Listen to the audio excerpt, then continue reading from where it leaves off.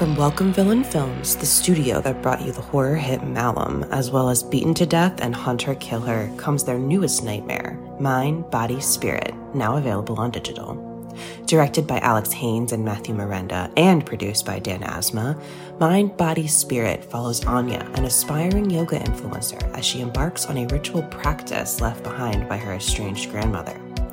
What starts as a spiritual self-help guide quickly evolves into something much more sinister. As Anya becomes increasingly obsessed with the mysterious power of the practice, she unwittingly unleashes an otherworldly entity that begins to take control of her life and her videos. Now, Anya must race to unlock the truth before her descent into madness threatens to consume her mind, body, and spirit. During its festival tour with stops at Chattanooga Film Festival and the Unnamed Footage Festival, Mind, Body, Spirit garnered praise from critics who call it a found footage version of Hereditary and a knockout found footage horror movie for the live stream era. Experience the first ever yoga-themed found footage horror film, and don't miss the film viewers have called extremely frightening and upsetting. Available now on digital anywhere you rent or buy movies online, including Prime Video and Apple Plus. Acast powers the world's best podcasts. Here's a show that we recommend. What is The Briefing Room? It's a behind-the-scenes look at how the criminal justice system works and the lives of the people within that system. If you love true crime, well, these are the real people who do the job every day of making sure justice is served. Hi, I'm Detective Dave. I'm Detective Dan. Together we have decades of experience in local law enforcement, a profession that we think is often misunderstood. So we're going to explore how to do it right, and we won't shy away from when it's done wrong. These are stories you'll hear nowhere else. Unique, frank, and unvarnished. From the team that brought you Small Town Dicks, this is The Briefing Room. Episode 1 drops on August 30th. We'll meet you in the briefing room. Acast helps creators launch, grow, and monetize their podcasts everywhere. Acast.com.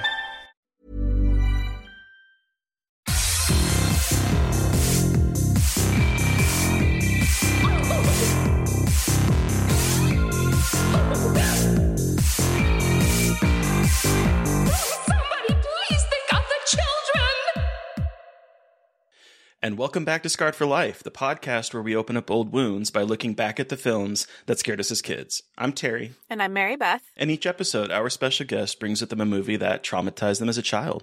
This week, our guest is Sharai Bohannon. She's the co-host of the Nightmare on Fear Street podcast and a staff writer for Dread Central. She's also a playwright. Welcome to the show. Thank you for having me. This is fun. We're so excited to have you and to talk about this really great movie. But before we do get to that, let's take it back to the start. How did you get introduced to horror? So as a kid, I was number 6 of 8, and I originally had 5 older brothers. The youngest of the oldest group is 11 years older than me. And wow, so they okay. could, right? And they could watch horror movies and I couldn't. But as a child, I was like, is this because I'm a girl? Because some of it was. To be fair, my parents were sexist. I don't know how much this argument was influenced by that, but I took it upon myself to watch horror movies for feminism. And so... Hell yeah! Hell yeah! I don't think you were a little kid like, I'm doing this for fucking feminism. Right. Yeah, I'm 8 years old, but I know what this is, assholes. It's like, That's I can watch this on a girl and you're messed up, Leona. And so, like, I eventually wore her down and she was like, fine, watch the fucking horror movies. Don't come having nightmares and talking to me about it. And so I started staying up on Halloweens to watch the Halloween marathons with my brothers. And then I started watching more than my brothers because they were adults and had lives. And I was like, I'm at home all day. So they started coming to me for recommendations and it was just a good time. Yeah, it was also fun because I had really fun imaginary friends as a child. Because Did of you? it. Oh, yes. Tell me more. Tell us more. So my first imaginary friend that I remember was Freddy Krueger. I got rid of him because he talked too much, and I traded him out for Michael Myers. I'm sorry. Even as a child, I was like, I should not be second in my imagination. I need a less overwhelming partner. I mean, to be fair, Freddy Krueger, by the way, Mary Beth has died, but if Freddy Krueger was someone's imaginary friend, you would not be able to get a word in edgewise. He is a catty motherfucker. Listen, He is a catty motherfucker. And I couldn't go to sleep to escape him, and so I was feeling smothered. And so I just a little side note on that: the fact that your first imaginary, or that you remember imaginary friend, was a child murderer. You gotta cut out those toxic friendships. Even if they're imaginary, you gotta cut out the toxic friendships. I don't think he has your best interest at mind, Sharai. I don't either, and I'm glad I got rid of him when I did. I love him, but like it just was not going to work out. I had to see other monsters. It's not you, it's me. This is the best conversation I've ever had in my entire life. I was definitely a weird little kid who liked the horror movies. I could not say freckles, so I would say Chucky had freckles. And instead of getting me speech path, we just brought me into rooms so we could all laugh about it together. Because that's how you raise a kid. I'm like, why are they laughing when I say freckles? So yeah. Lots of fun times when you watch horror movies before you can legitimately read. So I got to also say though that Michael Myers is kind of an inspired second one, because you won't play second fiddle to him because he don't talk. Right? He's a really good listener. Like he, little known fact, Evil didn't have to die tonight. We could have just talked to him.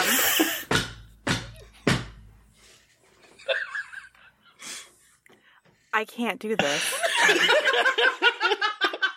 Wait, Sharai, how old were you when you had these imaginary friends? It was definitely around kindergarten because, okay.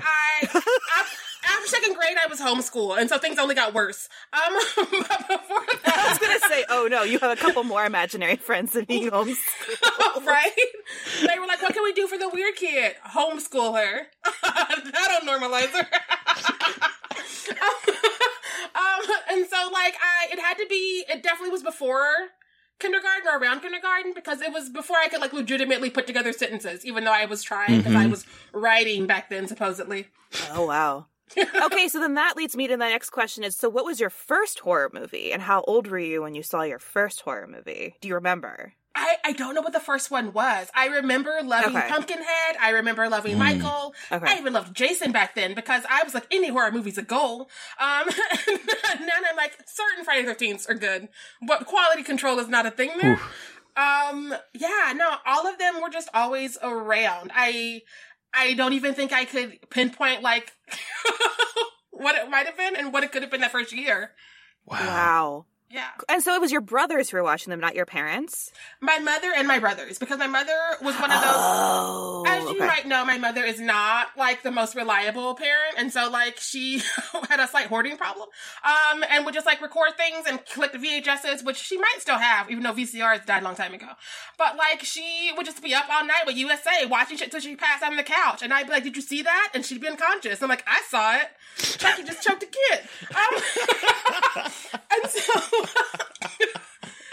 like, Tales from the Crypt was like my fun show. I love that is. Well, it's fun. It is a fun show. It has a comedic bent to it, a darkly comedic bent, but a comedic bent. Like, I've never unpacked it, but I think it might be why I cackle instead of laughing when something's really funny.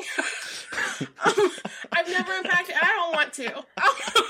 Wait, and said you're the sixth of 8, you said? I was originally 6 of 8, yeah.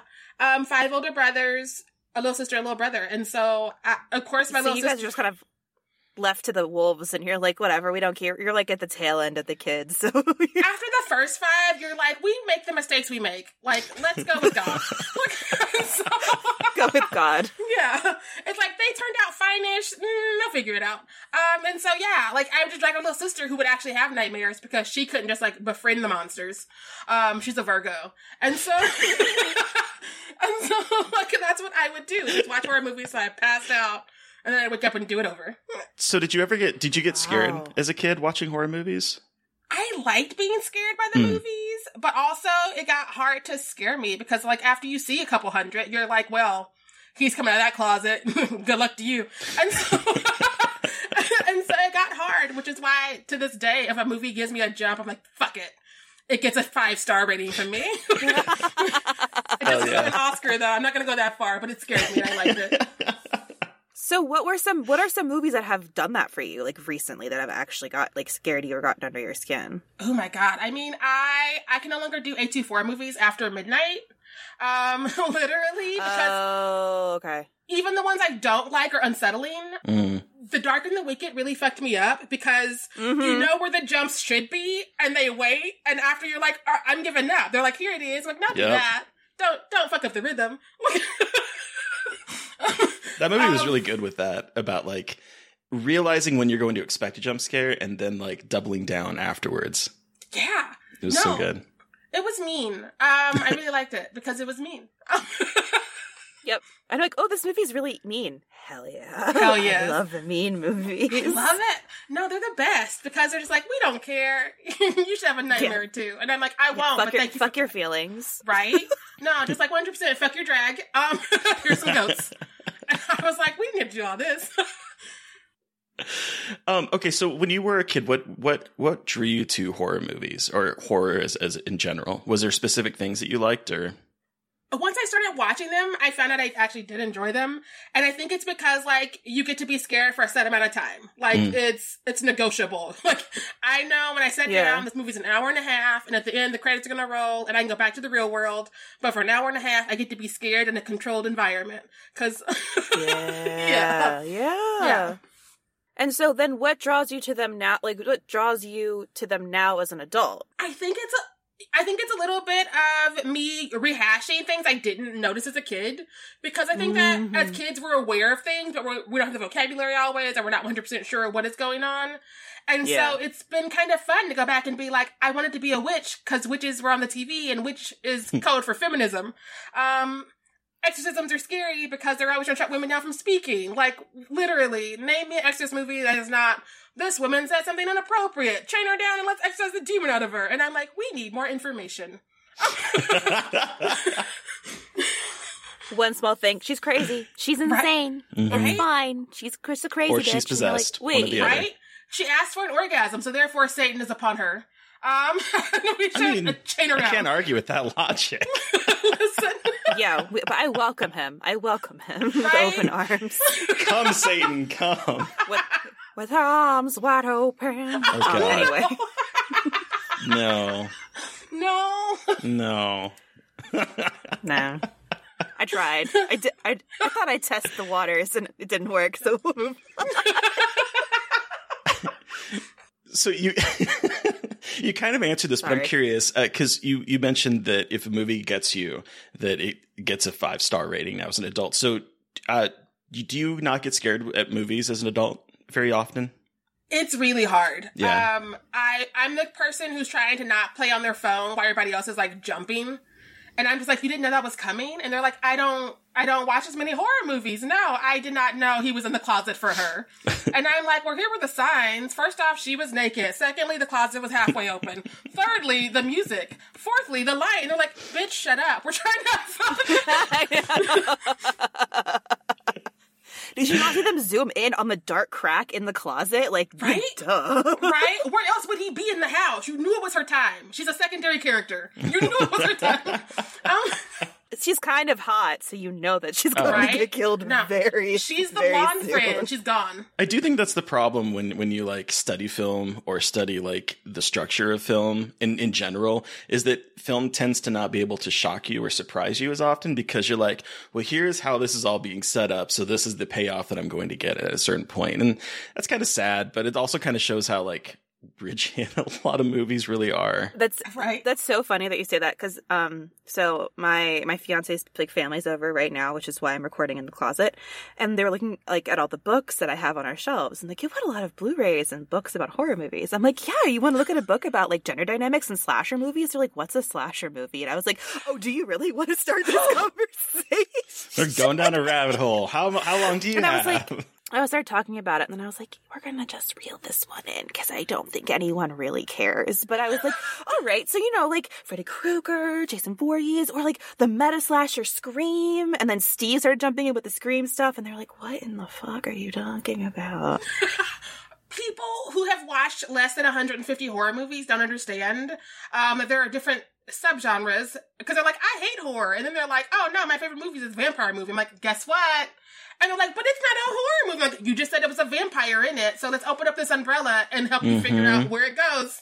Well, and this is the thing. Like, horror, like, horror is so much harder to define than most genres. I feel like westerns and noir and comedy have like very specific things that indicate them as that genre, but horror is so diverse. There isn't really like one thing that you identify that like is like a thing that's across all horror movies. You know what I mean? Yeah. Like it's very hard to like define it as a genre other than scary. But then like scary is so subjective. Right? So it's Right. like you hate horror, but not really. Like you hate certain kinds of horror, which is fine, but 100%. actually you don't like slashers, but you like creature features, things like that. So 100%. yeah, for sure.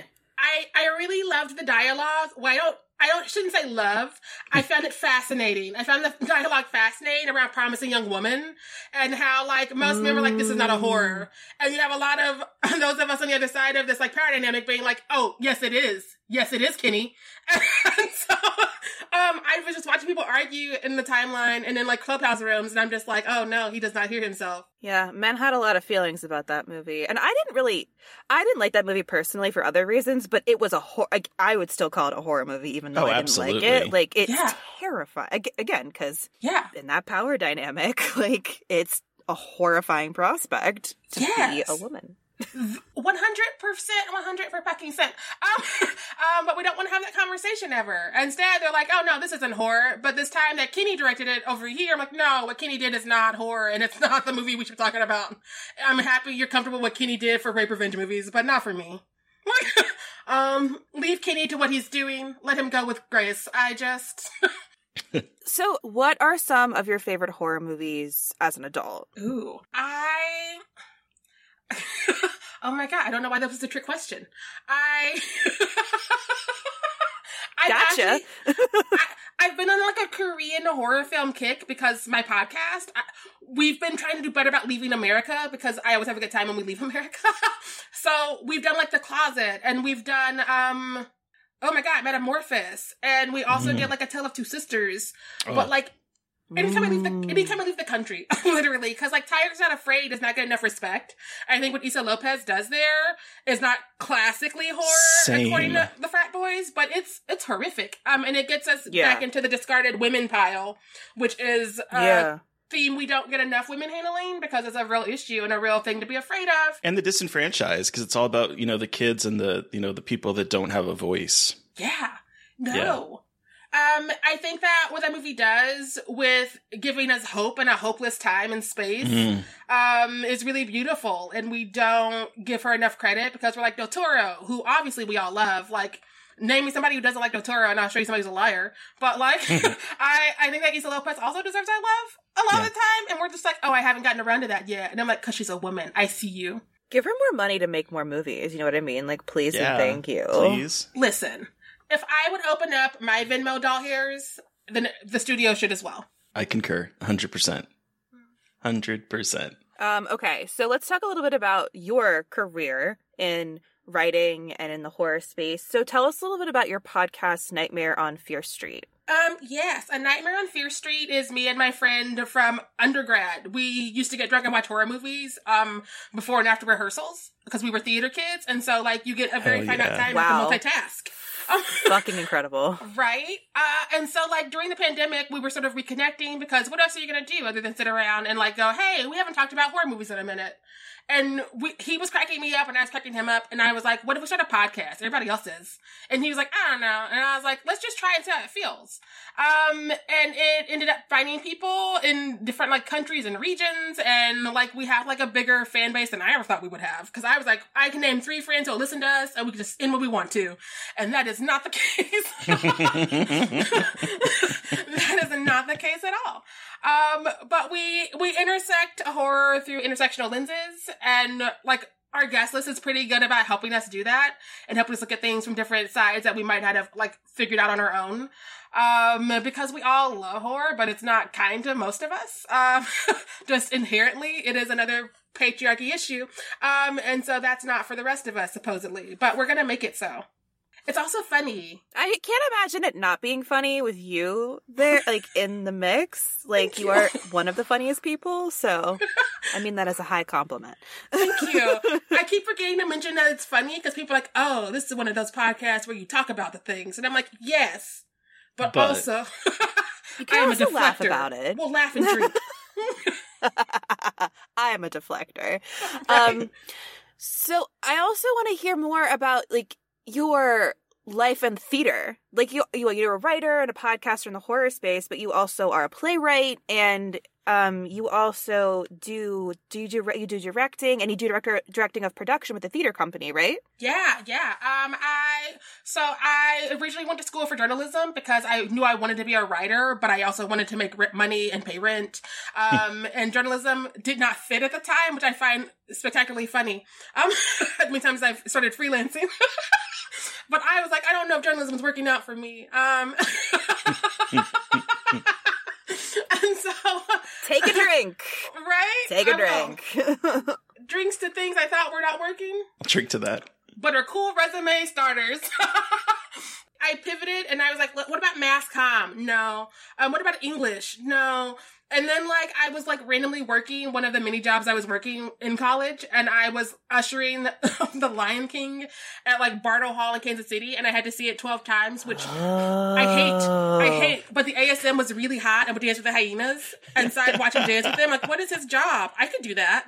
What is an ASM? I could do that. And so I transferred... What is an ASM for those of us who do not know? Sorry. Assistant Stage Manager. Okay. Cool. Yes. I was thinking you were missing the R, and it was like... Hello, what are you doing today? I mean, he probably does that now because, like, life takes us places. It sure does. But I was like, I could do his job. And so I transferred into a theater program and learned how to do his job. But I also could not stop writing. I took a playwriting class, and it was the first time I saw people respond to my work in real time. Hell and yeah. I was like, this is a fun fucking high. And so I started writing more plays, and I was like, what if I went to grad school for playwriting instead of, like, something safe? Because I was like, stage management will be safe. And I'll write on the side because I was a full baby. You cannot stage manage and write on the side. No. I feel like if you're a stage manager, all you do is work at... You don't have free time. That's not a thing. Or you have all the free time in the world. I feel like it's either two extremes. If you're working, you're working. You if have you're time working, to do that and cry over your dinner as you do that. And so that's why I did not know that. Like, this is anxiety that I feel sometimes. Because I was like, it's working. I'm working. Ain't that just the way? Ain't it? Ooh. And so I was like, I'm gonna pause the stage management, even though I have, like, my tactical theater degree, which has also come in handy a couple times in the before times, because people are like, we want this design. Like, I can do just enough to get this check and make sure this sounds right. Look, that's all any of us want to do. I know just enough to get the check. Right? Like, that is all that matters. I don't need to be great. I need to be good. And I can be good. So yeah, I went to grad school and collected my third degree in imagination, which was for playwriting. Where did you go to grad school? Oh, Texas Tech. It's awful. I think we have to go there all the time. But I graduated and I have a degree somewhere. I think my name is spelled right. It happened. Great. You did it. I did a thing. We all make choices when we're young. That was a choice. Yeah, I could have just cut my own hair, but no, I went to grad school and I paid that off forever. And right after I left grad school, I went to Chicago where I ended up, like, doing a little bit of technical theater stuff for some shady places that kept bouncing checks, as a young theater artist does. And so I lived in Chicago for a bit, and most of my friends in theater, that was their exact experience in Chicago, where they got fired for really stupid reasons, so they wouldn't have to pay them.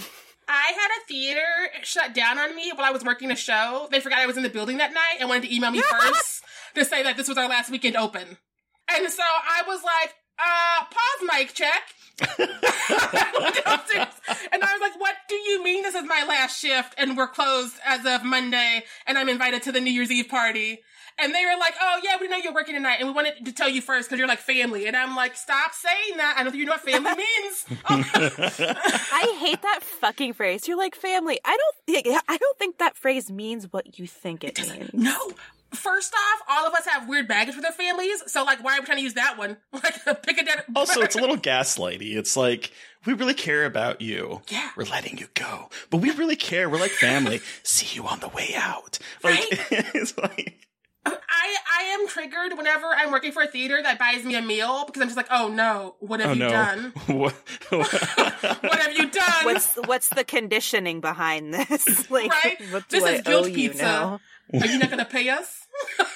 Is my check going to bounce? Are you I hope closing? you enjoyed that pizza because that was your paycheck. That was Right? your Oh my- paycheck for a month's worth of work. Listen, we brought you dinner, and so we thought that we could just, like, hold this for a minute. And, like, no, I still need to pay rent. That's a real thing. It doesn't go away because you brought me a sandwich. But we're family. Right? We're family. Our family will keep you from being homeless. And it's like, no, I'm gonna need money. Gonna need you to, like, pay some of these bounce checks because of you. But while I was there, I started freelancing, and I was, like, covering theater because, like, on the off nights I have off, or I would do some interviews via email. And I was like, I like this freelance life because I sort of get to do what I do. And, like, I feel like if I can work from home with a glass of wine, I'm a better person. I can agree with that 100%. Listen.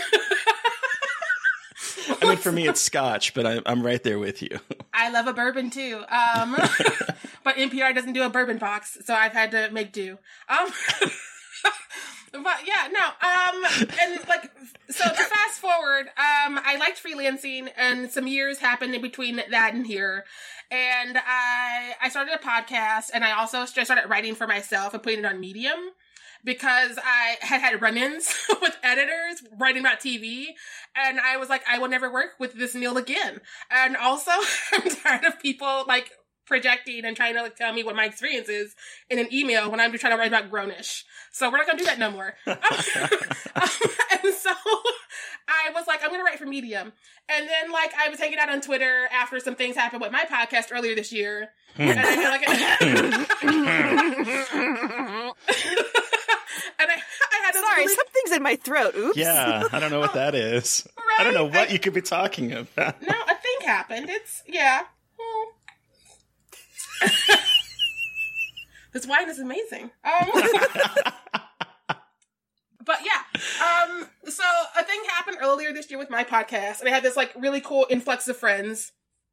And I was like, what do you mean you all are being paid to write about horror? This is new. People paying me for things in a timely fashion, you say.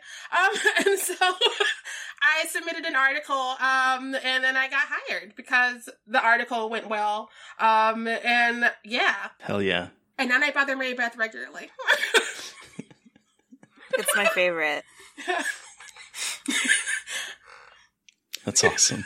But like a lot of stuff, but kind of cool, like theater and play. Like, I don't know, playwriting I think is, like, incredible, and I don't understand how you do it, and I think that's just amazing. Like, being able to write plays and have them, like, be produced and people actually performing them, like, that's got to be so incredibly satisfying to see happen. I mean, exhausting and horrible, but also incredible to, like, see it happen in front of you. Yeah, no, I definitely had a weird little career in playwriting. And so, like, a lot of my stuff ends up, like, hitting with, like, the college kids. And so they'll be on, like, New Play Exchange, which is a place you can go to, like, read all these new plays for, like, $10 a year. If you're just, like, into, like, random plays. Highly recommend. But, like, they're on there because they're in college and they're doing the right things. And they're just like, I like this weird named girl and I like this play that she wrote. Can we do that next season? And so, like, in the before times, I'd be able to finagle, like, a flight to the school to come see, like, the first production and meet some of the students. Yeah.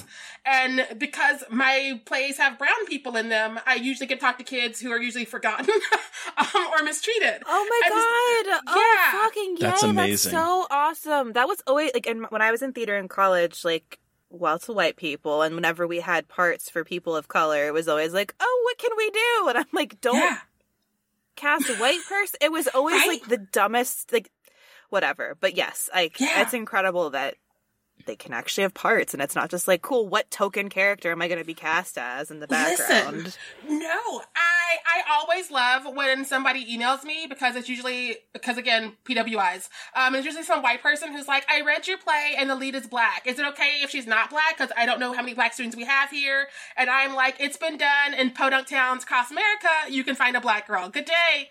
And then like you meet this beautiful black girl who they have never given a role to. And she's like, I came here to act 3 years ago. This is the only role I've gotten.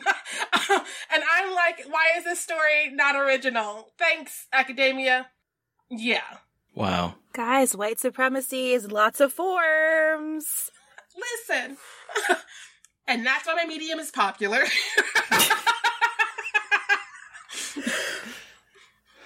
Wow. On that incredible note, Sharai, what movie did you bring with you today? I decided to revisit Stir of Echoes for this podcast. Hell yeah. So let me just give y'all a brief synopsis of Stir of Echoes before we start chatting about it.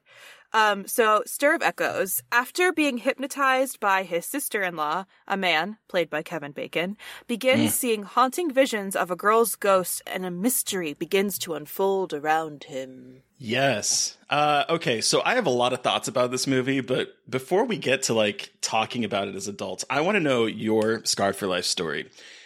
When did you see this? How did you see this? Why is it your choice for today? Give us your horror story. Oh God, yes. I remember being a kid, and when I would get money back then, we had to do pay-per-view. So I saw that this was on pay-per-view. Damn, right. Throw it back. Listen, I turned 25 a couple times.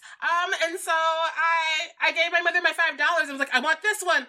And so like I watched it like for 48 hours because back then you had. No, it was 24 back then. 48's a new thing that Amazon's given us. Kids these days don't even know. Back then you had 24 hours of the movie. And you didn't get to control when it started. After you hit play, it would play, and then it would play, and then it would play, and you were there, or you were not there. Yep. God, I fucking forgot about that. It would just play on a loop. Oh, yeah. I totally forgot about See, and I never had pay-per-view. We never had cable growing up. So like when people would talk about pay-per-view, it was like this whole new thing for me as a kid. I was like, what is that? I remember seeing 2 pay-per-view things my entire life. We would sporadically have it, depending on how money was happening in an even month. And I would be like, we have it again? Awesome. Here's $5. I want some Urban Legends. And so I remember reading this and watching it because I had to, because it would go away, and just being terrified the whole time because I saw it just early enough where I was starting to really think about, like, what is the afterlife? What are ghosts? And also our house was like spooky as fuck. Like it was our second spooky house. And so I don't know if it's an energy that my mother was bringing with her or we just picked random haunted houses. I don't know. Volcanoes, ghosts. It could be both of them. Fuck it. It could be both. Their vibes fed off of each other. Right? They were clashing. But I was like, I'm seeing lots of shadows. Things are banging. Things are going missing. And that's part of what we see here, but like the ghost has a story in this one that's just unresolved. I've in my own life, I just grew up and moved away, and I let them go with God. They can deal with it. Not your problem anymore. I didn't ask to move there. So what about it was terrifying to you as a kid? Was the existential like idea of the afterlife? Was it specific scenes? I think it's the idea of ghosts. I think that I don't think we give ghosts enough credit for being scary. Because, I mean, like, home invasions, yeah, they're wrong and spooky. Demonic possessions, oh, hell yeah, really spooky. But, like, ghosts are just, like, the things that, if they do exist, because we don't know what things are happening and what things are not happening and what for and who not, that's a different energy. Because you could just be minding your own business, turn around and be like, oh, no, there's a ghost there. And what do you do other than give it the apartment? Like, there's no fighting that. There's no, like, calling the priest to exorcise me. It's just like, I saw a ghost and I can't go on anymore. I have to stop everything I was doing as a person. They scare me. You know, okay, so speaking about ghosts, one of the things that always like, okay, you want to be helped, and yet you pick the worst time to like pop in and terrify someone. Because I'll tell you, the one scene that I remember when I first saw this movie that scared me was when Kevin Bacon sits down on the couch, leans to get his remote, and leans back, and boom, there's a girl right there. And I'm like, okay, if you're trying to get some help, why the hell are you scaring the shit out of him? I look at ghosts like cats, and that they move in mysterious ways. They will appear, and you need to figure it out. So yeah. That is fair. I've never thought of it that way, and that is actually kind of a perfect example. Like, my niece Louise, she can't speak other than no. So, like, when she wants something, she's just like, I will attack you when you're not looking. And you will give me a thing. And I'm like, I don't know what that means. That was my eye. Can you do something else? Did this have any lingering effects after you saw it? Or was this like, you just watched it and you're good after that?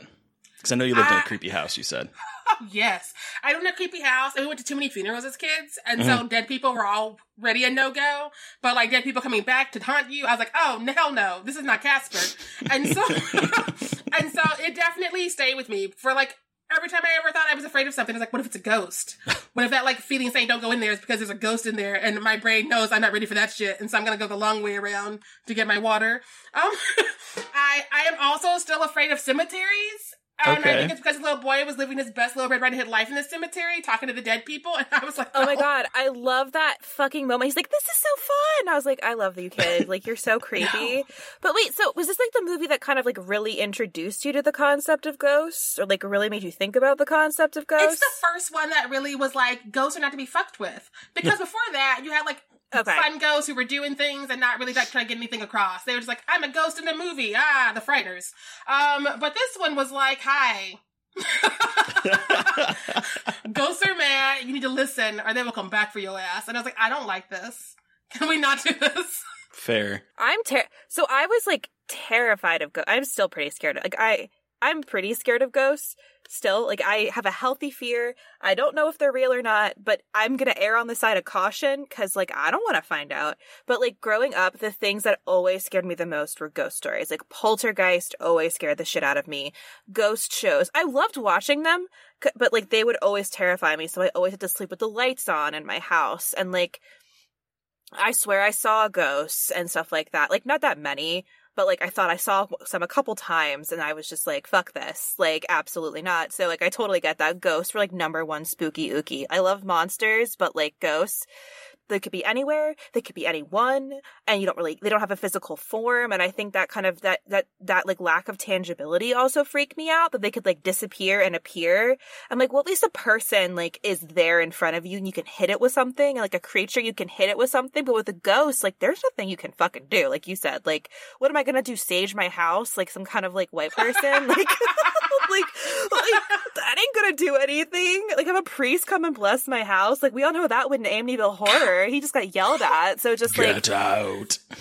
No. I love talking about ghosts. Like, so I'm glad you picked this movie because I just like to go off about ghosts. But so my house growing up was brand new. Like, we built this house in this like abandoned lot in our neighborhood, and it was the lot where all the kids partied. I know.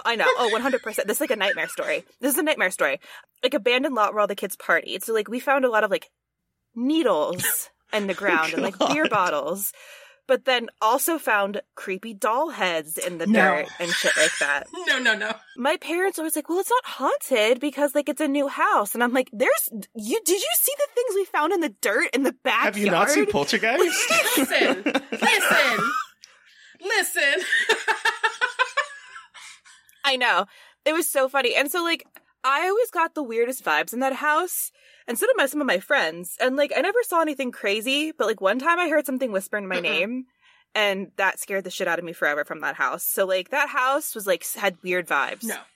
I don't know. No.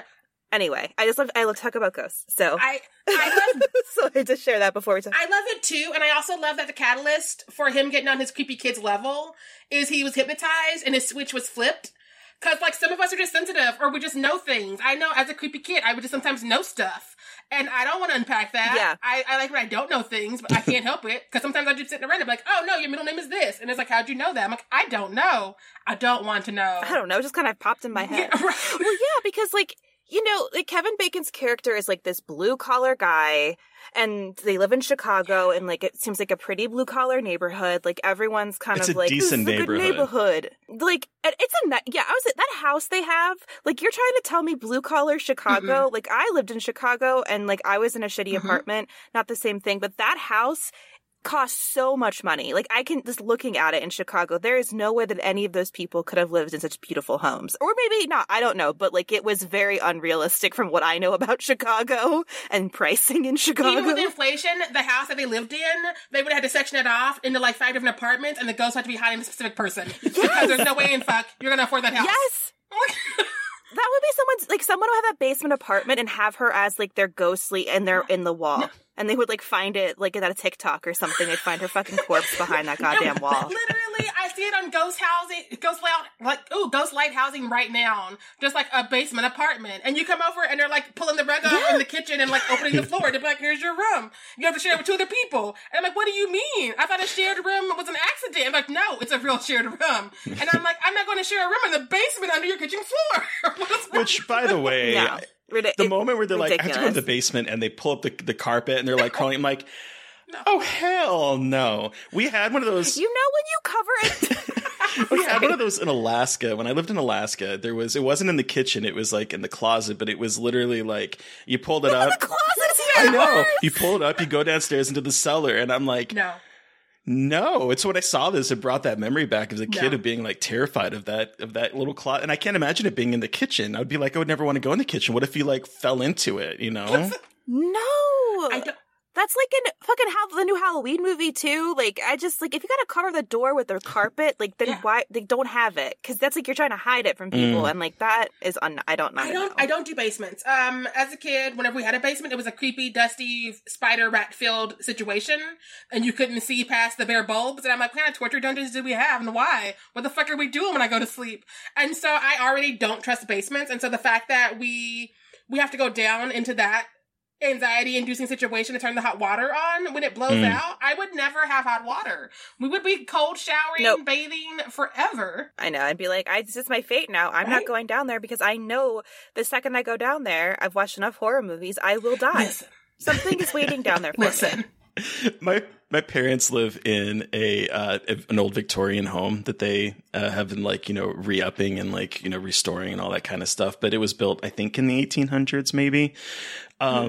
And the basement in there is like fucked.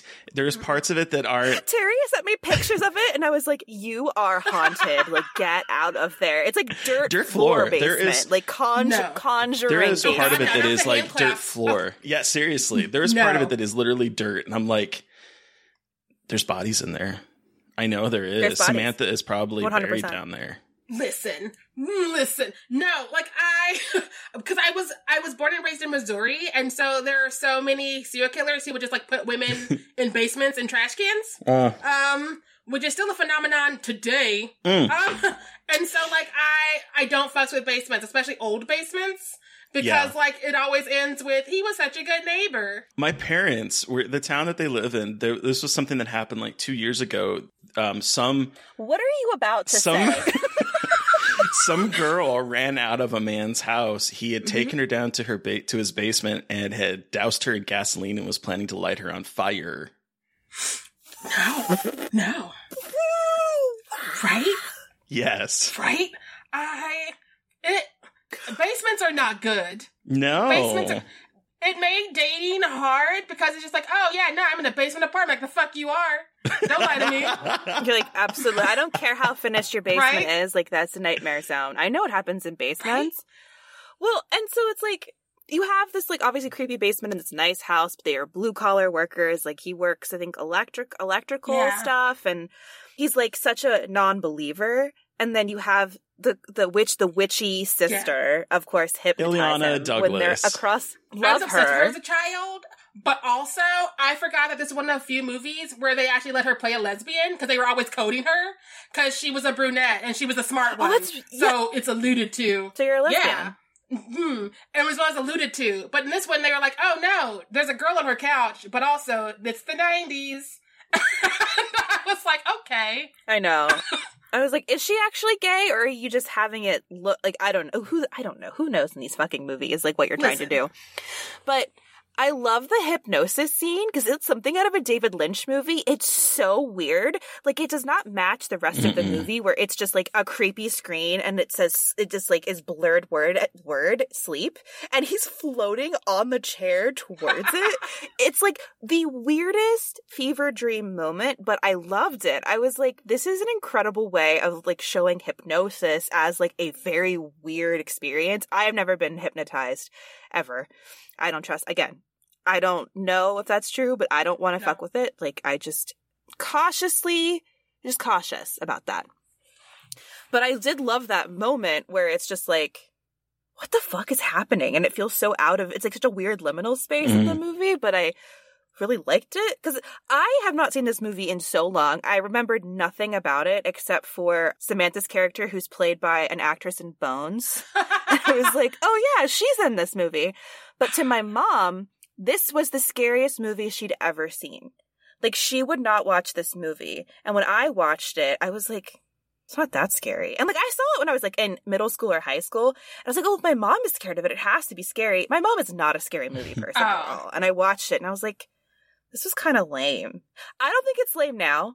As an adult, I actually really enjoyed watching it. But when I was a kid, I was like, because my mom had hyped it up as this like horrific ghost story. And I was like, this is cheese. No, as a kid, listen, as a kid, I was already a ruiner, so I knew where it was going. Also, that wall looked real fucking fake, but before we even like were supposed to notice it. And I was like, she's in that wall. Look behind you, Kevin Bacon, like Blue's Clues. But like, No, he's got to dig up the entire backyard first. And shirtless with his weird back tattoo, he has to dig up the entire backyard. It wasn't his contract to be shirtless. Thankful. I'm thankful for that moment, though. He was in good shape to be like 41, 42 when that came out. He's a very hot man. I have never been like a huge like Kevin Bacon is hot person. Like I can appreciate it, but in this movie I was like, all right, I get it. It comes and it... But your wife is hotter than you. It comes and it goes for me because I'm a child of the 90s. So I'm like, oh yeah, Footloose. But then he was like, I'm going to play a bunch of douchebags that are shirtless doing sweaty things for a decade. And I'm like, okay, Listen, that is like an aesthetic for someone. I'm just going to say, for me, I've been a fan of him since I was a kid. Because I remember I grew up in the 80s. Like that was when my childhood was in the like 80s, early 90s. And I remember, Tremors and being like, whew, I don't know why this man is making me feel certain ways.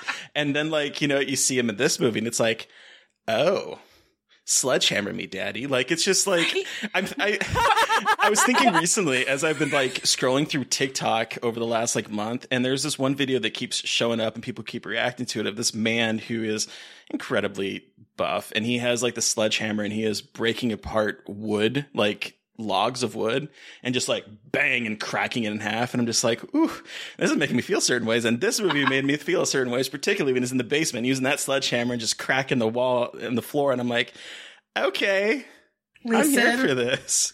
Listen, because there's a lot going on in this movie. And so I love that they took the time to be like, Kevin Bacon can still get it, everybody. Just so you're all aware, this is the campaign. He can still get it. But also we have a dead girl and a message to give you. And I'm like, thank you. Priorities. We can have it all. We can have it all. It can be a movie about this horrifically sad murder of a young girl getting taken advantage of by the neighborhood boys. And a reminder that Kevin Bacon is still But fuckable. also, just the year before, he was doing Wild Things and I saw his penis. That was the year before. Yeah. She's on Netflix. I've never seen her. And she's on my list of to watch immediately. Girl, you gotta watch it. We covered it on our little cuts. We've been doing erotic thrillers in that movie. Listen. It is incredible. You don't know where it's gonna go. Listen. It's so fun. Just get a big glass of wine and just vibe. It's exactly, that's how you should be watching that movie. I do love most Kevin Bacon movies because, again, I love him, but sometimes he says yes to things. He sure does. We don't talk about him enough because Nicolas Cage is out here wilding out, but, also Kevin Bacon is a little chaotic sometimes. He is. He is a little bit chaotic. He definitely is. He's not as, unhinged, but he definitely is chaotic in the movie choices that he does, the movies that he chooses to be in. I look at it as, Nicolas Cage is that faculty member with tenure, and Kevin Bacon is that faculty member that wants tenure. And so he's waiting for his Nick Cage moment where he can just act full unhinged. right? I love it. My God. Just taking Like, that time. that in. horror movie with Amanda Seyfried was probably, he thought was his moment, Which, but it was by not the the way, moment. directed by the same director as this movie. No way! Are you serious? I am dead serious. It David was Coeb awful. directed that one and did this one. It was awful. I watched it a couple months ago, and I remember tweeting or texting a friend and being like, how could two people I love so much hurt me so much? How? What did I do? And I loved the concept, but Now, guess not. I saw this movie in the movie theater in 1999, which was, we've Oh, wow. said this a million times, but that was a GOAT year for cinema. 1999 was, in my opinion, the best year for cinema that we've ever had, I think. But Yeah. so we saw this, and this movie had the unfortunate luck of being released 1 month after The Sixth Sense. And so it kind of didn't do as hot as that movie because A, it was rated R, and B, everyone had just seen The Sixth Sense. And let's be honest, if people are thinking about ghost stories of the 90s, that's going to be the one you're going to remember, not A Stir of Echoes, even though I think this is a banger movie.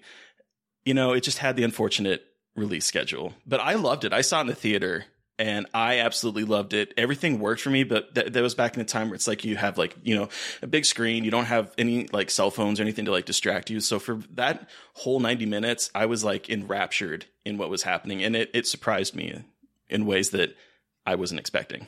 I'm going to say something blasphemous on your podcast. I like this more than The Sixth Sense. Both Okay. are predictable as a child. Whoa! But I had fun with this Hot one. take, but I love it. I have an M. Night Shyamalan problem. I don't talk about it a lot because, like, I know not to say things in public, but I always pick these movies, like, in the first 5 minutes, and so I stopped seeing them. Because I'm just like, why am I giving you money if I know it's going to end? Okay.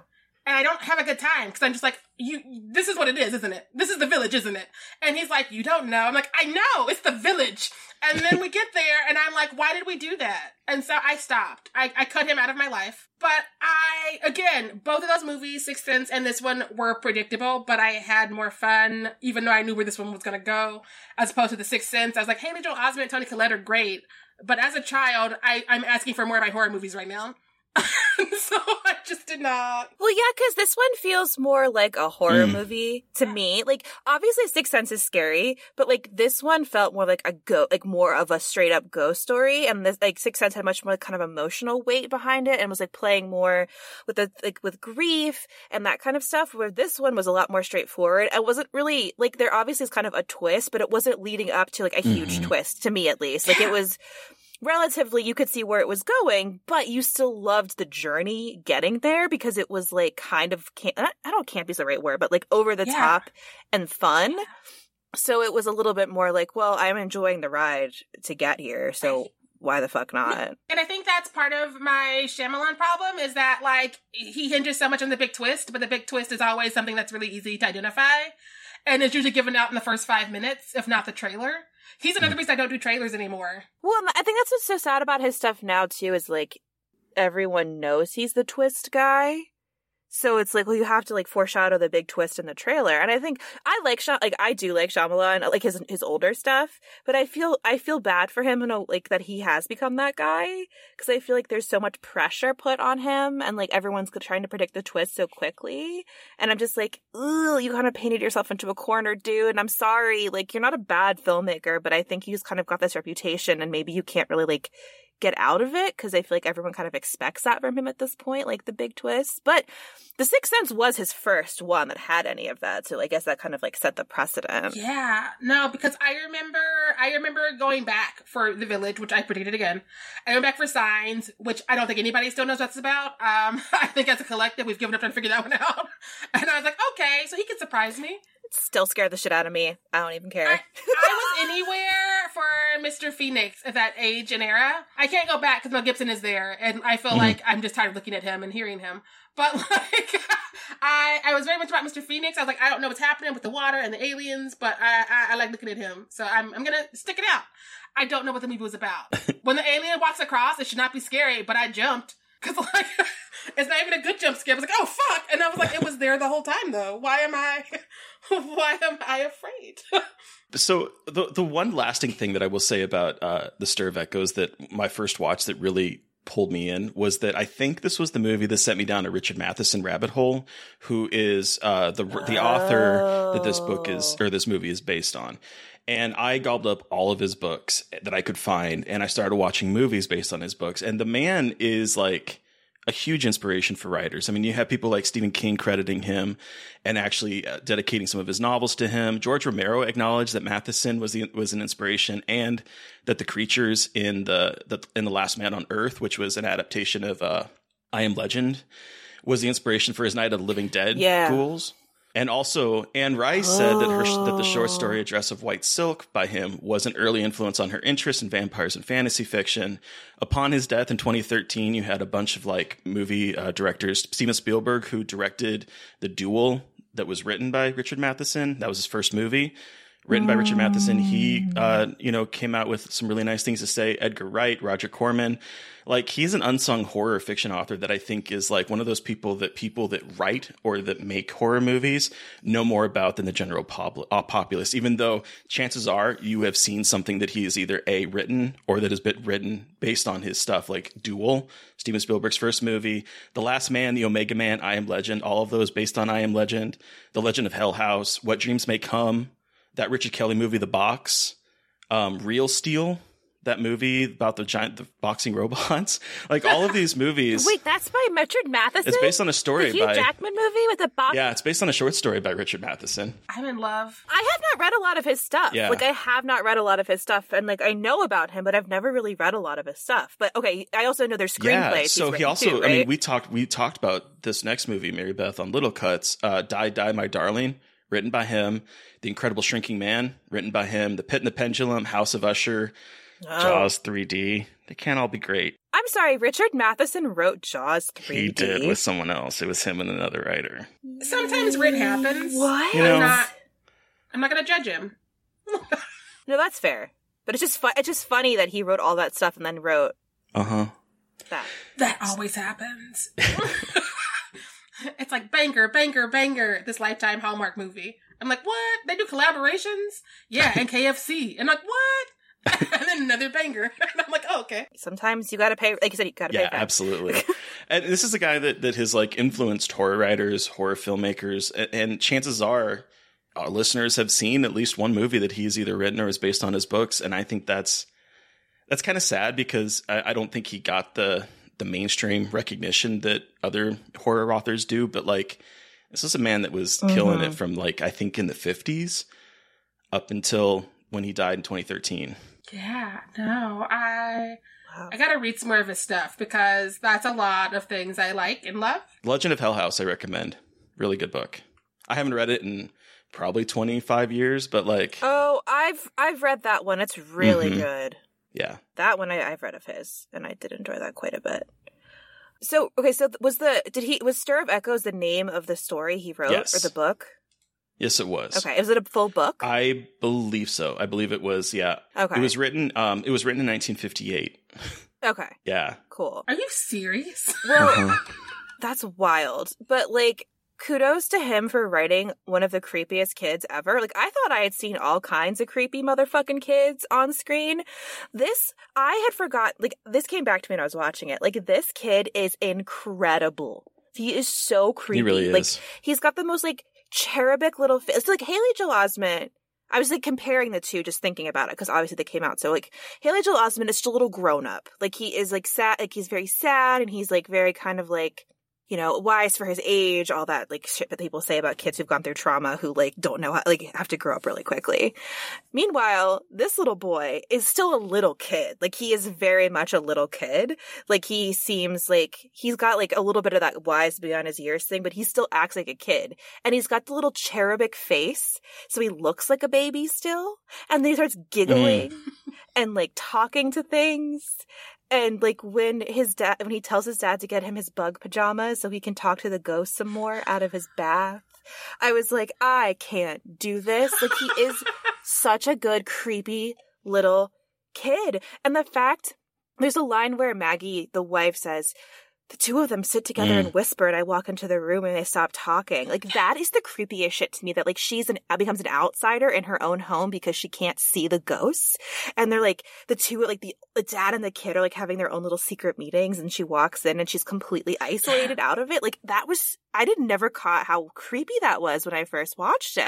This watch, I noticed that I got really annoyed with her because her son and her husband are talking to dead people and looking for a dead body in the house. And she's just like, we talk about our marriage. And I'm like, your marriage needs to fucking wait. There's a dead girl in your house.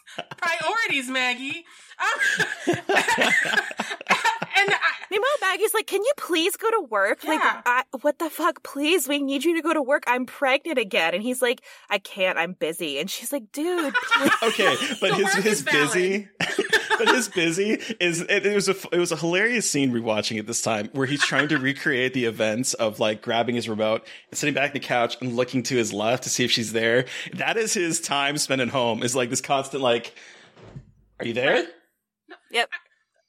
Are you there? To be fair, bills are valid, and I'm here for that part of the argument. But like when they're fighting, after she pulls him out of digging the holes, looking for this dead girl, and is like, what are we doing? And I was like, now's not for feelings. Grab a shovel, find this dead girl, wrap this up. You have other things to be worried about right now.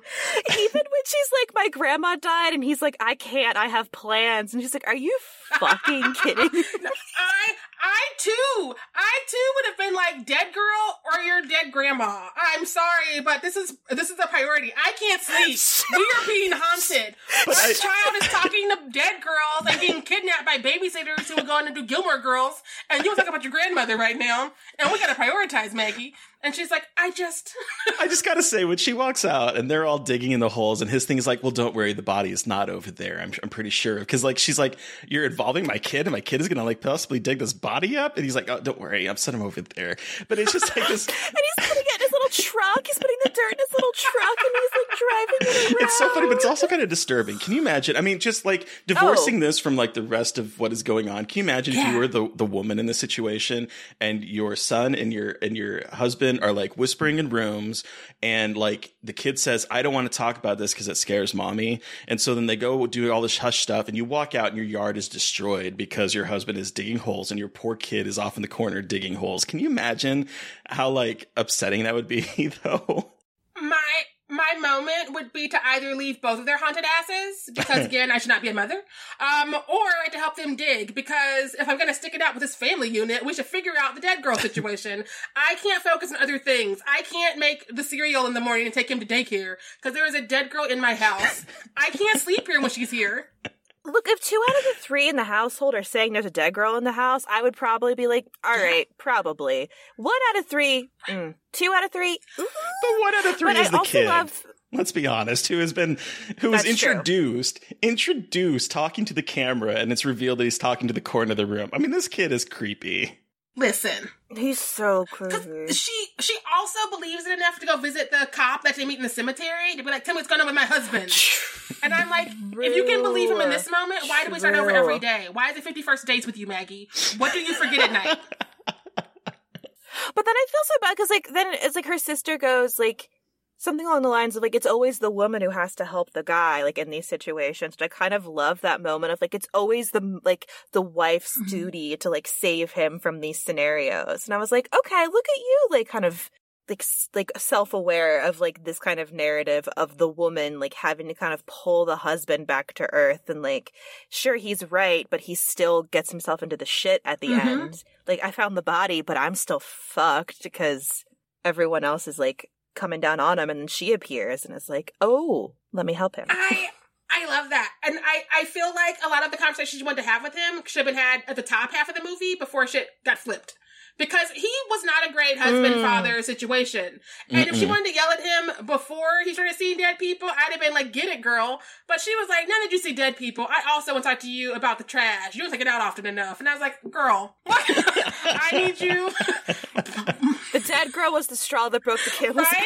Right? She's like, now that we have a real problem, let's talk about the problems we should have been talking about. And I'm like, get you some couples therapy after you find this dead girl. Because again, she is in your home. Nothing like a haunting to really test your relationship and either bring you together or push you apart. Listen, and after they survive, barely, it's like, okay, our marriage is strong now. And I'm like, no, it shouldn't take a dead girl to bring you together. You need to work on communication before the next dead girl. Can you do that? And they're like, we held hands in front of the U-Haul, so it's going to be good. Oh my God, that scene where they're like walking and then it's like the camera's just focusing on moving. I'm like, okay, David Coep, we get it. They're moving away. And then the hands are like holding each other. I would have loved it better if they stayed there. Honestly, if they had stayed in that house, it would have been incredible. Oh my God. That would have been so funny. Like, they're like, no, we're reclaiming this shit. Or dumb. That's more like dumb, but I think it'd be so funny if they stayed. Like, I would... Too many dead people in that house. You can fix it. And Too many dead people. Yeah, it's true. That's true. A couple more dead people. Yeah. Well, okay, so, like, let's talk about Samantha, the woman who was killed, and then, like, what happened to her, because I was so angry, because So, Samantha is the dead girl. Always the dead girl. Always a girl. And she was... They said some pretty shitty stuff about her before, you know, her story is told about her being, like, slow. Oh my God, the R word comes out. If I took a drink every time the R word was said in this good neighborhood with good people. Decent neighborhood. Right? I'm like, for Boston, maybe. Not for Chicago. The fuck are you doing, Kevin Bacon? Yeah, no, seriously. I was like, I'm sorry, where are we? Like, are we in an Irish Philly neighborhood right now? Like, what are we doing? I took Ben Affleck, not for you. Like, I was just... Yeah, exactly. I was like, we're really having a good time saying the R slur about a lot of shit over here, huh? And, like, to her and about her, when what it seems like is that she was just kind of like the weird girl at school, which means she had, like, little glasses and mousy brown hair. Like, that was, like, what she... No. And, like, a little bit awkward because everyone bullied her. And then these two boys, the sons of, like, the neighbors, I think it's the son of two of Kevin Bacon's friends. Yeah. One of which owns the house that he's living in. Yeah. And so the house is being renovated, and they invite her into the house, and he's, like, basically wants to rape her. And, like, or, like, he wants to, like, coerce her into having sex with him, and she's like, no. And then he pushes her down and kills, and, like, knocks her head out. Her tooth falls out, and then he ends up, like... and then smothers her with plastic. And they're like, oh shit, she's dead. And the reason she's dead is because these two boys were drinking and wanted to take advantage of the weird girl and be disgusting rapists as teenage boys. And their fathers cover up the shit. And they put that girl on the wall. And it's like, not just these boys, it is their fathers who help them cover up the crime. As, like, a boys will be boys, like, they can't go to prison. Well, that's type the thing that leapt out to me on this rewatch is the way that Frank is trying to, like, rationalize what they did to Tom. And I wrote this whole thing down where he says, what were we supposed to do? It was an accident. The damage is done. There's nothing anybody can do to bring her back. And then, and I, like, in my notes, bolded, underlined all this shit because these kids got everything ahead of them. So what were we supposed to do, Tom? Send these kids to jail for the rest of their lives because of her? And I'm like, excuse me, 16 years later, we have Brock Turner's father going on to saying basically the same thing of, like, asking for lenience because there's a steep price to pay for 20 minutes of action out of his 20 plus years of life. I'm like, this is the same thing that was being said 15 years, 16 years after this movie. And it's something that is still being a conversation point today is like, I was thinking about in particular, Promising Young Woman. Promising Young Woman. I'm like, wait, that's not right. Promising Young Woman. I was thinking about that and that whole dialogue and what that movie was kind of haphazardly kind of talk about, but like, it's still pertinent when this movie was made. And it's almost like that line, it feels like it should have been made after the Brock Turner situation. Cause it's like almost literally word for word what the father of Brock Turner used to defend him. While we're talking about that particular douchebag dad, when he comes up to save them and shoots the other son and other father, and he's like, well, I couldn't let cold-blooded murder happen in this house. This is a decent neighborhood. I'm Take like, a drink. Your son just murdered a bitch. So, like, where's your line? Where's your line, Frank? Because, again, she's just a girl. It doesn't matter. She's dead. But, like, you're going to kill other people. People just don't get it. I don't know how to put, like, the exhaustion of being a woman, the danger that women are under all the time. And, like, I'm saying this as a privileged white lady. And, like, you know, the dangers that we face all the time and just like the attitudes that men have of like, oh, well, it's just a girl. We have our whole life ahead of us. It's like, what? So her life, do you mean that she doesn't have a life? Like, is she not a person? Is she not a human who would have had a whole life in front of her and she was murdered because your son wanted to fuck her out of like some sick game? It's so sad that this is still a thing. That just like, Jesus Christ, Misu. Oh, sorry. But like, it's just so fucked up and fucking ridiculous that this is still a thing. And like 1999, this is happening, and now it's just like, it's like the same dialogue, but nothing's changed. The actors are different, but it's the same thing. Because America don't fix her problems. No. America will never fix her problems. No. She'll put on a new wig and tell you it's a new day and go about her business. Meanwhile, we still have this same conversation happening. We are still having people who are afraid to go outside because of gun violence, and we won't talk about that. Because why would we fix that problem? We don't have healthcare. We still have student loans, and you have the older generations for the most part just sort of being like, that's the way it was when I was your age, so sorry about it. And I'm like, what if we changed it? If it is broke, Phil? don't fix it. Listen. And they're like, I turned out fine. Like, clearly you didn't because you have no heart. Did you? Like, so maybe we should change it. A thing I noticed this watch, which I don't think I noticed as a child, is Kevin Bacon, when he's like, how do I defend myself? He picks up the keys and he threads them through his knuckles like women are taught to do, because instead of fixing rape culture, we're given keys. And I'm like, good luck. I thought that was an interesting detail after he realizes what happened to this girl. Right. Oh, I totally didn't clock that. Oh. Yeah. And then, of course, his wife comes in with the knife and they like almost get murdered. But I was like... But so the other thing though is like I wish they did a little bit more with like her sister who is the babysitter, who like takes the kid and is like, that kind of shows you like there's like a glimpse of the whole like, oh, this is like the effect of the violence. It's not like just on the boys but on the family. But they didn't do a lot with that. And like I know it's like movies and stuff, but it just was like, I still kind of liked they tried to kind of hint at like there's a whole family who is still looking for her and is like mourning her death, and she's not just some girl, she is someone's sister, someone's daughter. And you shouldn't even have to like I have daughter, the whole dialogue, I have daughters now, so I know what it's like. Right. But like there are people who cared about her, and like she was discarded like trash by these people, and that's just like, it's just Jesus fucking Christ, it's just so fucking heartbreaking. And the only way that she can get help is from these random family that moves in, and like thank God they eventually listen, but like that's just like so heartbreaking that the only way that she can get justice is like reaching out to these people, and just by some coincidence with hypnosis does the dad open up. And it's just like, think about that. Like, I guess that's a tragedy with ghosts in general. You know what I mean? Like, not all the time are they, like, hidden in walls and shit, if they're real. Doesn't that, like, suck to think of? There's, like, things going around, like, want you to listen to them and you can't hear them or listen to them. Like, that's so tragic. I'm getting in my feelings about ghosts right now. But... One of the things I've realized, just since we've started doing ghosts on our own podcast, is that usually in America, and this is we're exception, but usually in America, the ghost is the problem and the people are trying to fix the ghost. Whereas when you like go to like Spain and other countries, it's like, no, the ghost is a victim. Remember, somebody killed the ghost. It's not how it's haunting you. It's about who did the thing to the ghost. Let's focus on that. And I like that narrative more because I think that it makes the idea of ghosts being a possibility less scary. Because it's just like, I too have some enemies. I respect this. As opposed to, oh no, this thing is haunting me. Burn it. Go burn the bones like it's supernatural. It's like, but what does it want? Who wronged it? Who put it here? Why are they dead? Well, and that's why I loved the Fear Street trilogy that kind of tried to invert that just briefly, like where she's like, oh, Sarah Fear's bad, scary. And then they find out, oh, actually, like she was fucked over by a man.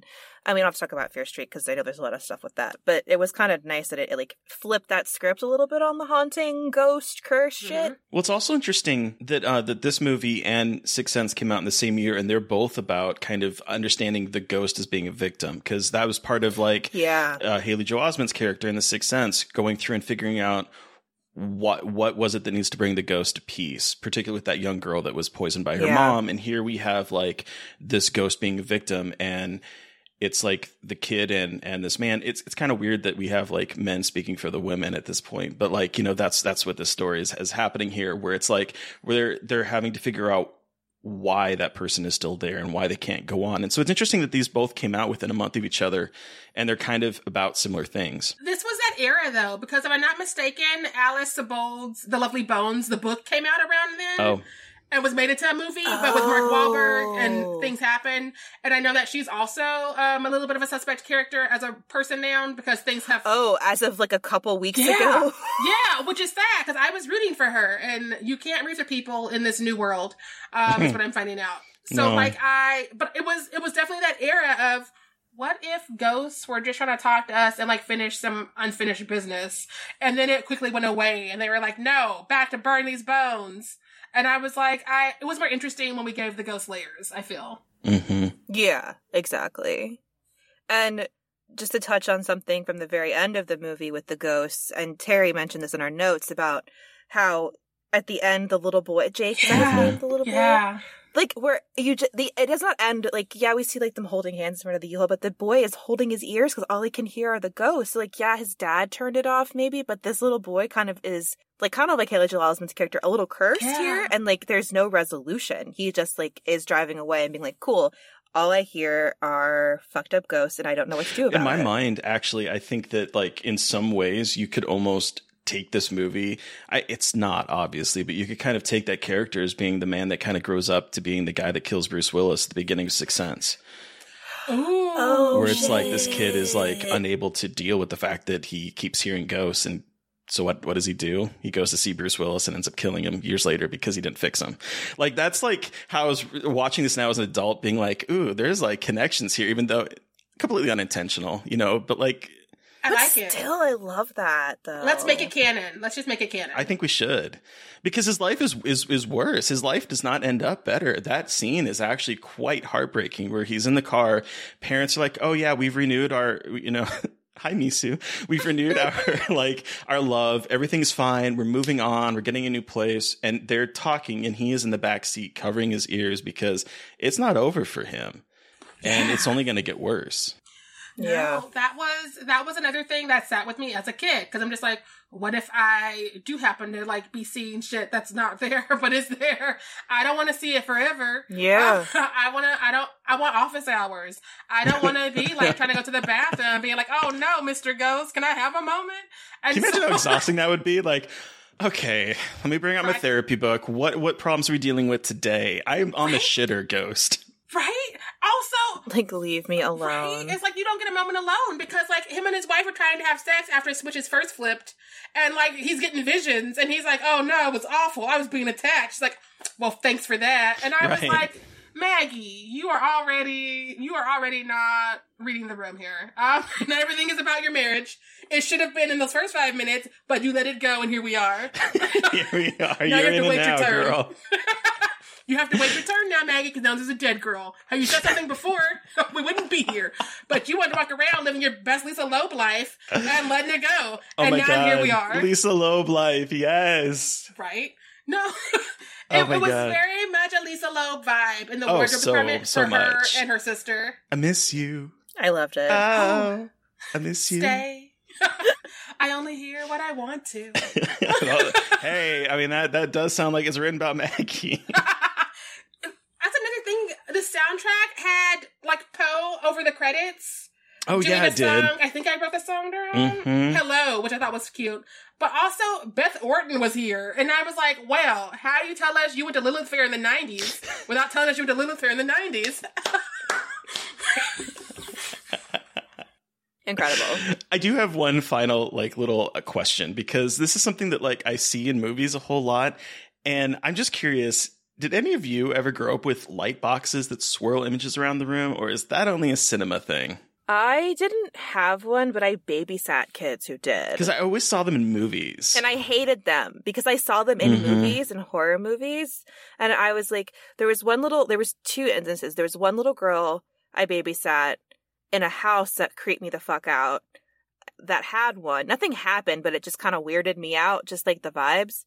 And then another, it wasn't a box, but it was a turtle, and it would project stars out of its back. Oh. Mm-mm. And that always, again, weirded me out. I'm like, I just feel like that is right for some weird figure to like go across the little lights and do weird shit. So yeah, I've seen them and they go like in real life in places. I just never. They come across as like one. a trope in ghost movies in particular. Like there's always like if there's movies about a kid, chances are the kid's gonna have that light box and it's gonna be creepy. And I'm like, I never had those, and I don't think I've actually ever seen one in life. I will say that the kids in horror movies have the best toys and things. Oh. And as a child, I was led to believe that we were just like these poor people who don't have anything. But in fact, most of my friends didn't have most of these cool toys and computers and shit. They were not in here with their light boxes. No. But they were, because the one that this little girl had, it made noises. It was like and it like had the sound. And I was just like, that's too much for me. I don't like that shit at all. Like, yeah, you need a nightlight, but why don't you just be like the rest of us and get one that plugs into the wall and it's kind of orange? Like, you don't need a whole ass box that moves horses around the room. Right? Fucking psychos. Little privileged bastard. Why I'm not a parent. Reason 100,000 why I'm not a parent. Fuck your night light. I don't want to see ghosts. No, I think horror movies are definitely part of the reason I also don't do kids, though. They're never right in the horror movies. It's always creepy little bastards talking to ghosts or like running out of the corn. And I don't have time for it. I don't want that energy. And so I just don't want that life. I've read too many creepy Reddit threads too at people's kids seeing like, oh, that's the headless guy in the corner. I'm like, look, I don't even care if what the kid is seeing. I would know. I would leave. I would just be like, no more. Tapping out of that. Bye. Listen, like tapping out of that. Listen, again, had I been Maggie and two of the three of us were seeing dead people, I would have to have that moment of either the two of you need this house by yourselves, or we're all leaving. I gotta jump it all in on this shit, or we have to move immediately. Yeah, pick up a shovel or leave. Those are the options.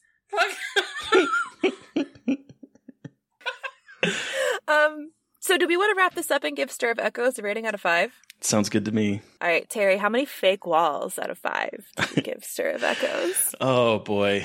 Okay, I think this movie has held up really well. I remember when I first saw it, I was really pulled in by the kind of ghost aspect of it and the spookiness. Like, I think some of the jump scares still kind of work. Watching this was kind of weird though, because I felt deja vu, whereas like I was watching it and I when I went in, I had, like you, Mary Beth, no recollection of what this movie was about, other than it had Kevin Bacon and there was ghosts.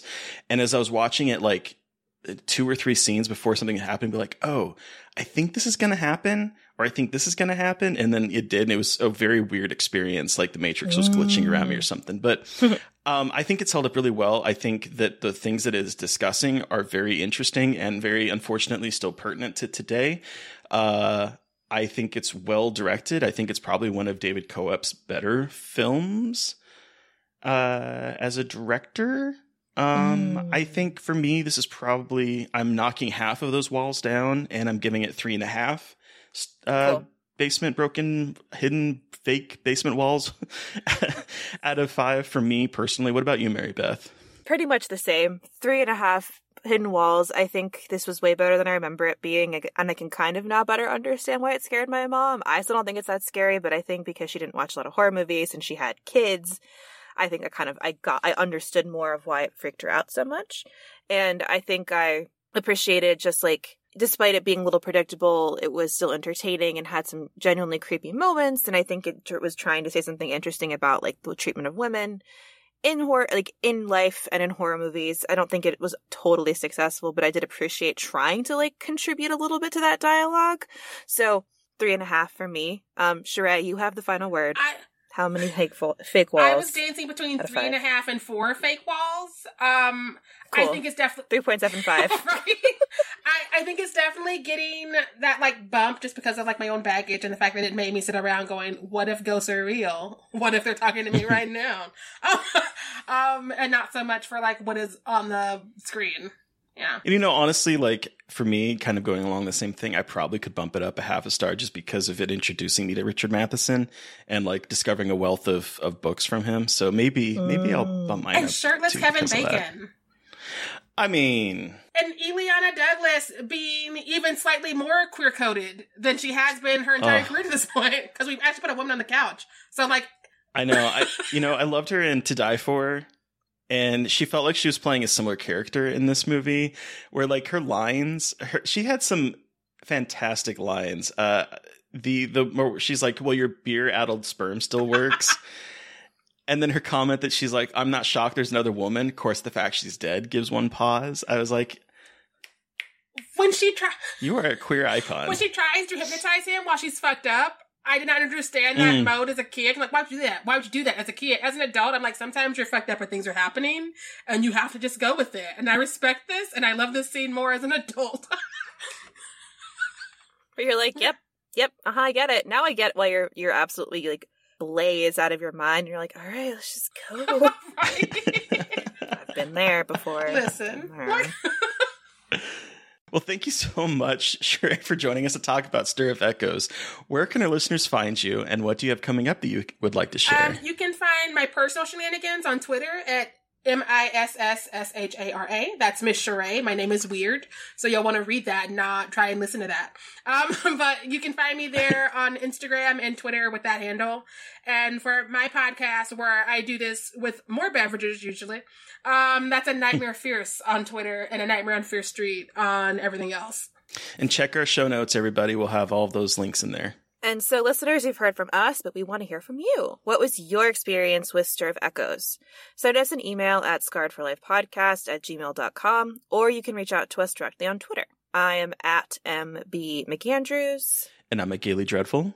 And of course, don't forget to follow the podcast on Twitter at Scarred Podcast. And please give us a rating and a review if you are on iTunes, and make sure you are subscribed. Please. It helps. Thank you to Eric Power for our artwork. Thank you to Sean Keller for our music. Thank you, everyone, for listening. Please stay safe out there, but most importantly, stay creepy. And until next time. Won't somebody please think of the children?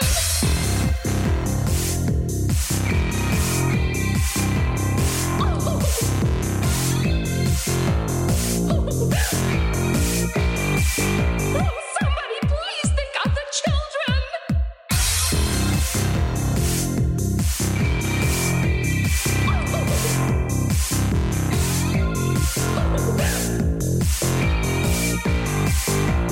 Somebody please think of the children.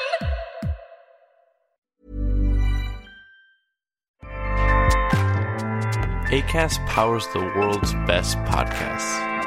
Here's a show that we recommend.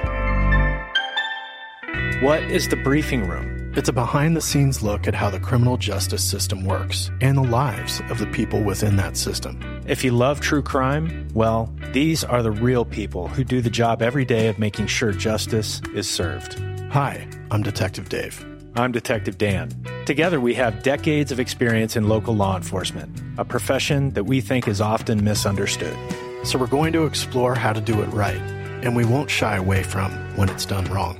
These are stories you'll hear nowhere else. Unique, frank, and unvarnished. From the team that brought you Small Town Dicks, this is The Briefing Room. Episode 1 drops on August 30th. We'll meet you in the briefing room. Acast helps creators launch, grow, and monetize their podcasts everywhere. Acast.com.